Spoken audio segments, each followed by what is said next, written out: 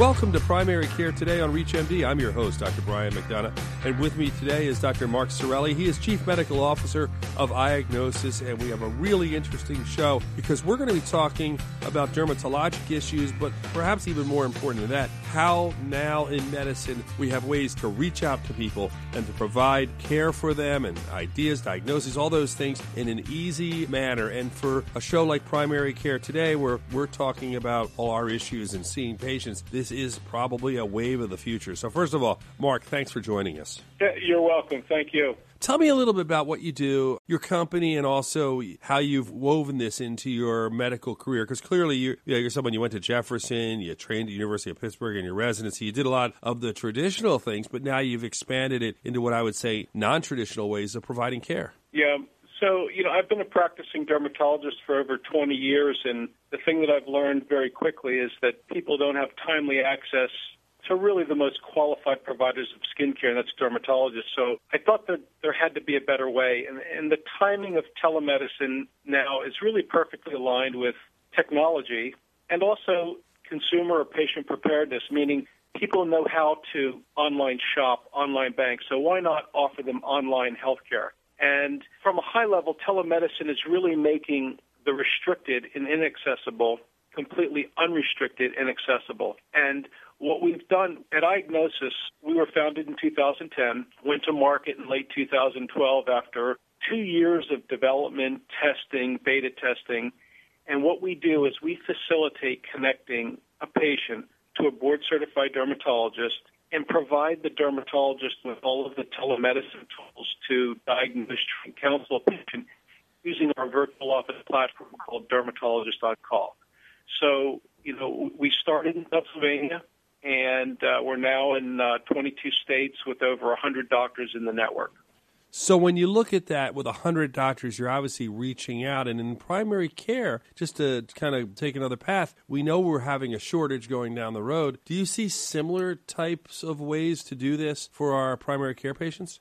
There are a number of applications or common conditions that people have that, instead of missing work or taking their kids out of school, that they can use a telemedicine application to receive care. And I think we're seeing that across the country now. Prior to that, the solution was either wait for an in-office appointment or go to an express care center. So, for example, in the field that I practice in dermatology, the average or the national waiting time to see a dermatologist is 33 days on average. And what we've done is the average time that it takes a patient to get care through our network is 11 hours. So I also believe that there's also parallels with primary care in offering the same types of services for things like sore throats, headache, abdominal pain, diarrhea.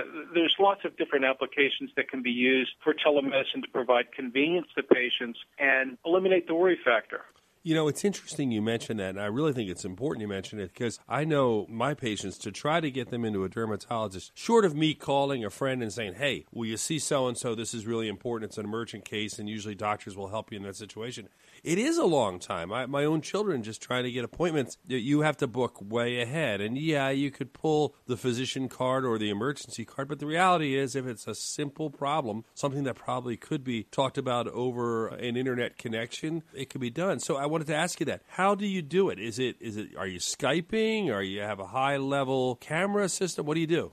So in dermatology, there are really two forms of telemedicine. There's called live synchronous, that's cameras on both ends, almost like a Skype connection. And then there's what's called store and forward, or asynchronous conferencing. And that's the type, 88% of all dermatologists around the country who are doing telemedicine are doing asynchronous conferencing or store and forward. And that's a process where the patient can come in at any time, anywhere, upload their medical information, take digital images of their skin condition, and then send them off to a dermatologist in the network. The dermatologist can then, at their convenience and when time permits in their work schedule, can review the case, attach the diagnosis, provide the counseling information, send the prescriptions, and this is all done on average within 11 hours.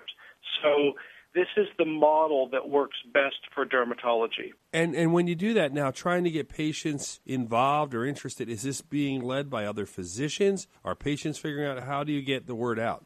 Well, our company has done a number of initiatives to get the word out. Of course, with all the dermatologists in the network, this really acts as an extension of their existing practices, offering a new service to get care or a new access point to care. So it starts generally from each individual practice who joins the network. We also do a variety of different, search engine optimization, search engine marketing. We're partnering with other large entities in the healthcare industry. And for example, this past January, we became the first teledermatology platform in the country to be recognized as a covered benefit by the fifth largest insurer, which covers 5.3 million lives in 3 states, Pennsylvania, West Virginia, and Delaware. So patients can now use their insurance and pay the same copay that they would normally pay in office online for their office visit.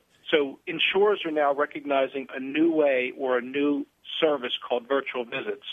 If you're just tuning in, you're listening to Primary Care Today on ReachMD. I'm your host, Dr. Brian McDonough. I'm speaking with Dr. Mark Cirelli, Chief Medical Officer of iAgnosis. His particular budding idea is dermatologist on call. When you talk about the whole insurance area, that was going to be my next question. I mean, obviously, someone comes into our office, whether it's electronic or whether it's paper, we have our diagnosis codes and we fill these things in. Are these specific codes that are being designed now for telemedicine that you actually have on a billing sheet? Well, our goal was to really keep this simple. And, this whole billing coding system is like the tax code. It's just become, an albatross. And so what we did was establish a single code for a single virtual visit with a single payment. So prior to being recognized as a covered benefit in one select area, it's a direct pay from the patient. So it's a $59 charge. And when you look at the average cost of seeing a dermatologist in office, the average copay now ranges anywhere from $30 to $50. So for an extra $19 to $29, no longer has to miss work, travel, take their kids out of school. All the extra inherent costs that go into seeing a doctor. So it's still value back to patients because instead of waiting now 2 to 3 months in many markets to see a dermatologist, patients can now literally get care. And even if they had to pay out of pocket for it, there's still a tremendous amount of savings for patients on one hand. The second thing is that patients can also use their health savings and flexible spending accounts to do virtual visits. So in areas where doing a virtual visit with a dermatologist is not a covered service, it's still a great value add for patients to get timely access to a very restricted discipline such as dermatology. Well, I was going to ask that. We're now in the world of ACOs. We're in the world of keeping costs down, those sorts of things. And patients may say, well, wait a minute. I don't want to pay out of pocket. If I go to my hospital, my plan, whatever it would be, it's $10, $20, whatever. Those patients then would have to make a concerted effort to say, I'm paying a bit more for the convenience of being seen quicker, I guess, right? That's exactly right. And clearly it's been shown with various outcome studies that the most qualified person to do skincare, of course, is a dermatologist. And about 65% of all patients in the country who have skin problems have to go elsewhere for skincare because they don't have access to these in-office slots that exist. And what we're trying to do is to really scale a dermatologist's ability to see more patients in a more timely manner and to provide a valuable convenience to patients. And what we've historically done is to try to train people to sit at our front desks and listen to patients' problems on the phone and decide what's important to see and what's not. The nice thing about dermatology, a picture is worth 1,000 words, and we can simply look at images, that's how we're trained, and make a determination of what can be treated, what cannot be treated, who needs to be triaged to the office. So that's the real value for telemedicine, is to provide really shifting care to the highest quality but at a lower price point, both for the patient and also for the healthcare system. Now, when you have someone, let's say you've seen them, you can make your diagnosis, you can say, I'm concerned this is a suspicious mole, I'm worried it's basal cell, whatever. Well, the next step clearly is a biopsy or to make some sort of elliptical incision and get to see if you're right, get a specimen. What about that? When you need to get the specimen and you're obviously 300 miles away or whatever, what do you then do? Well, direct-to-patient care doing virtual visits is really more of a local and regional solution. And, of course, in different geographies, that could mean different distances. But what we've learned through our data is that 85% of all visits that come in online can be adequately diagnosed and managed virtually. 15% of visits require some sort of in-office diagnostic or therapeutic procedure, like you had mentioned, a biopsy. In that case, the dermatologist can then offer the patient to come into their office for the procedure or make a referral to a local doctor in their area to help coordinate the care. So that's how it's done. And taking this, let's say, in a different direction, a primary care physician's listening to this, and they're saying, wow, I'd like to do this. I do a lot of counseling for my patients. I talk to my patients about heart disease and all sorts of things. And what about those types of visits? Do you see this down the road as being practical? And for doctors who are interested, how would they get into learning more about it? Well, clearly one of the best ways for a primary care physician to learn more about telemedicine is to consider becoming a member of the American Telemedicine Association.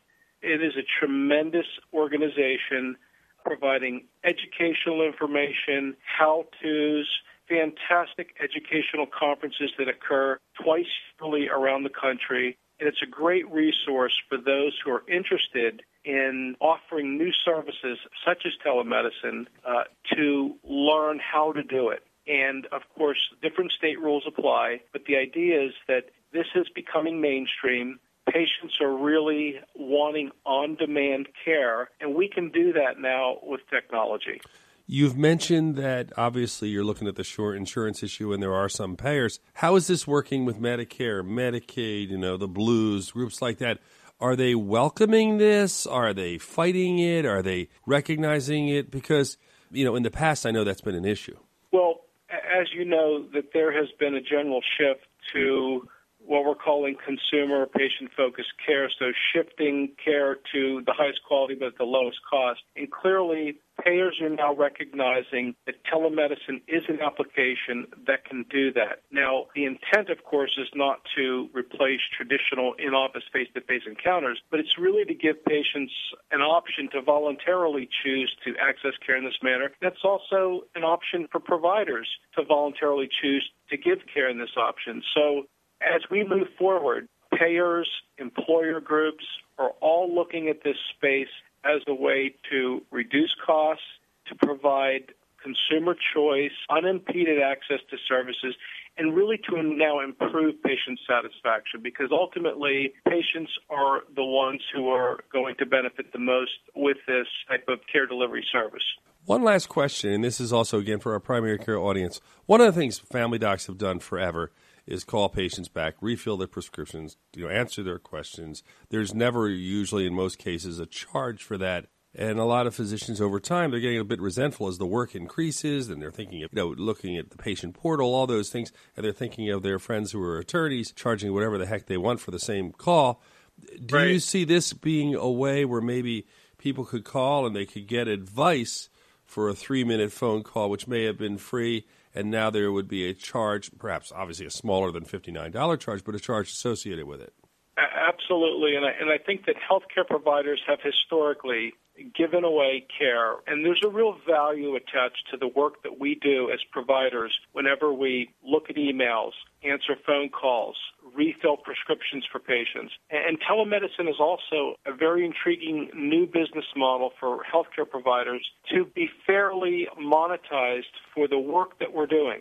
And this is a way now to capture that work value and be paid appropriately for it. Well, Dr. Mark Cirali, I want to thank you. I really want to thank you for joining us on Primary Care today. Well, thank you for the invitation. And for those of you who are listening, this is Dr. Brian McDonough. If you missed any or part of this discussion, please visit reachmd.com/primary care today to download the podcast and learn more on this series.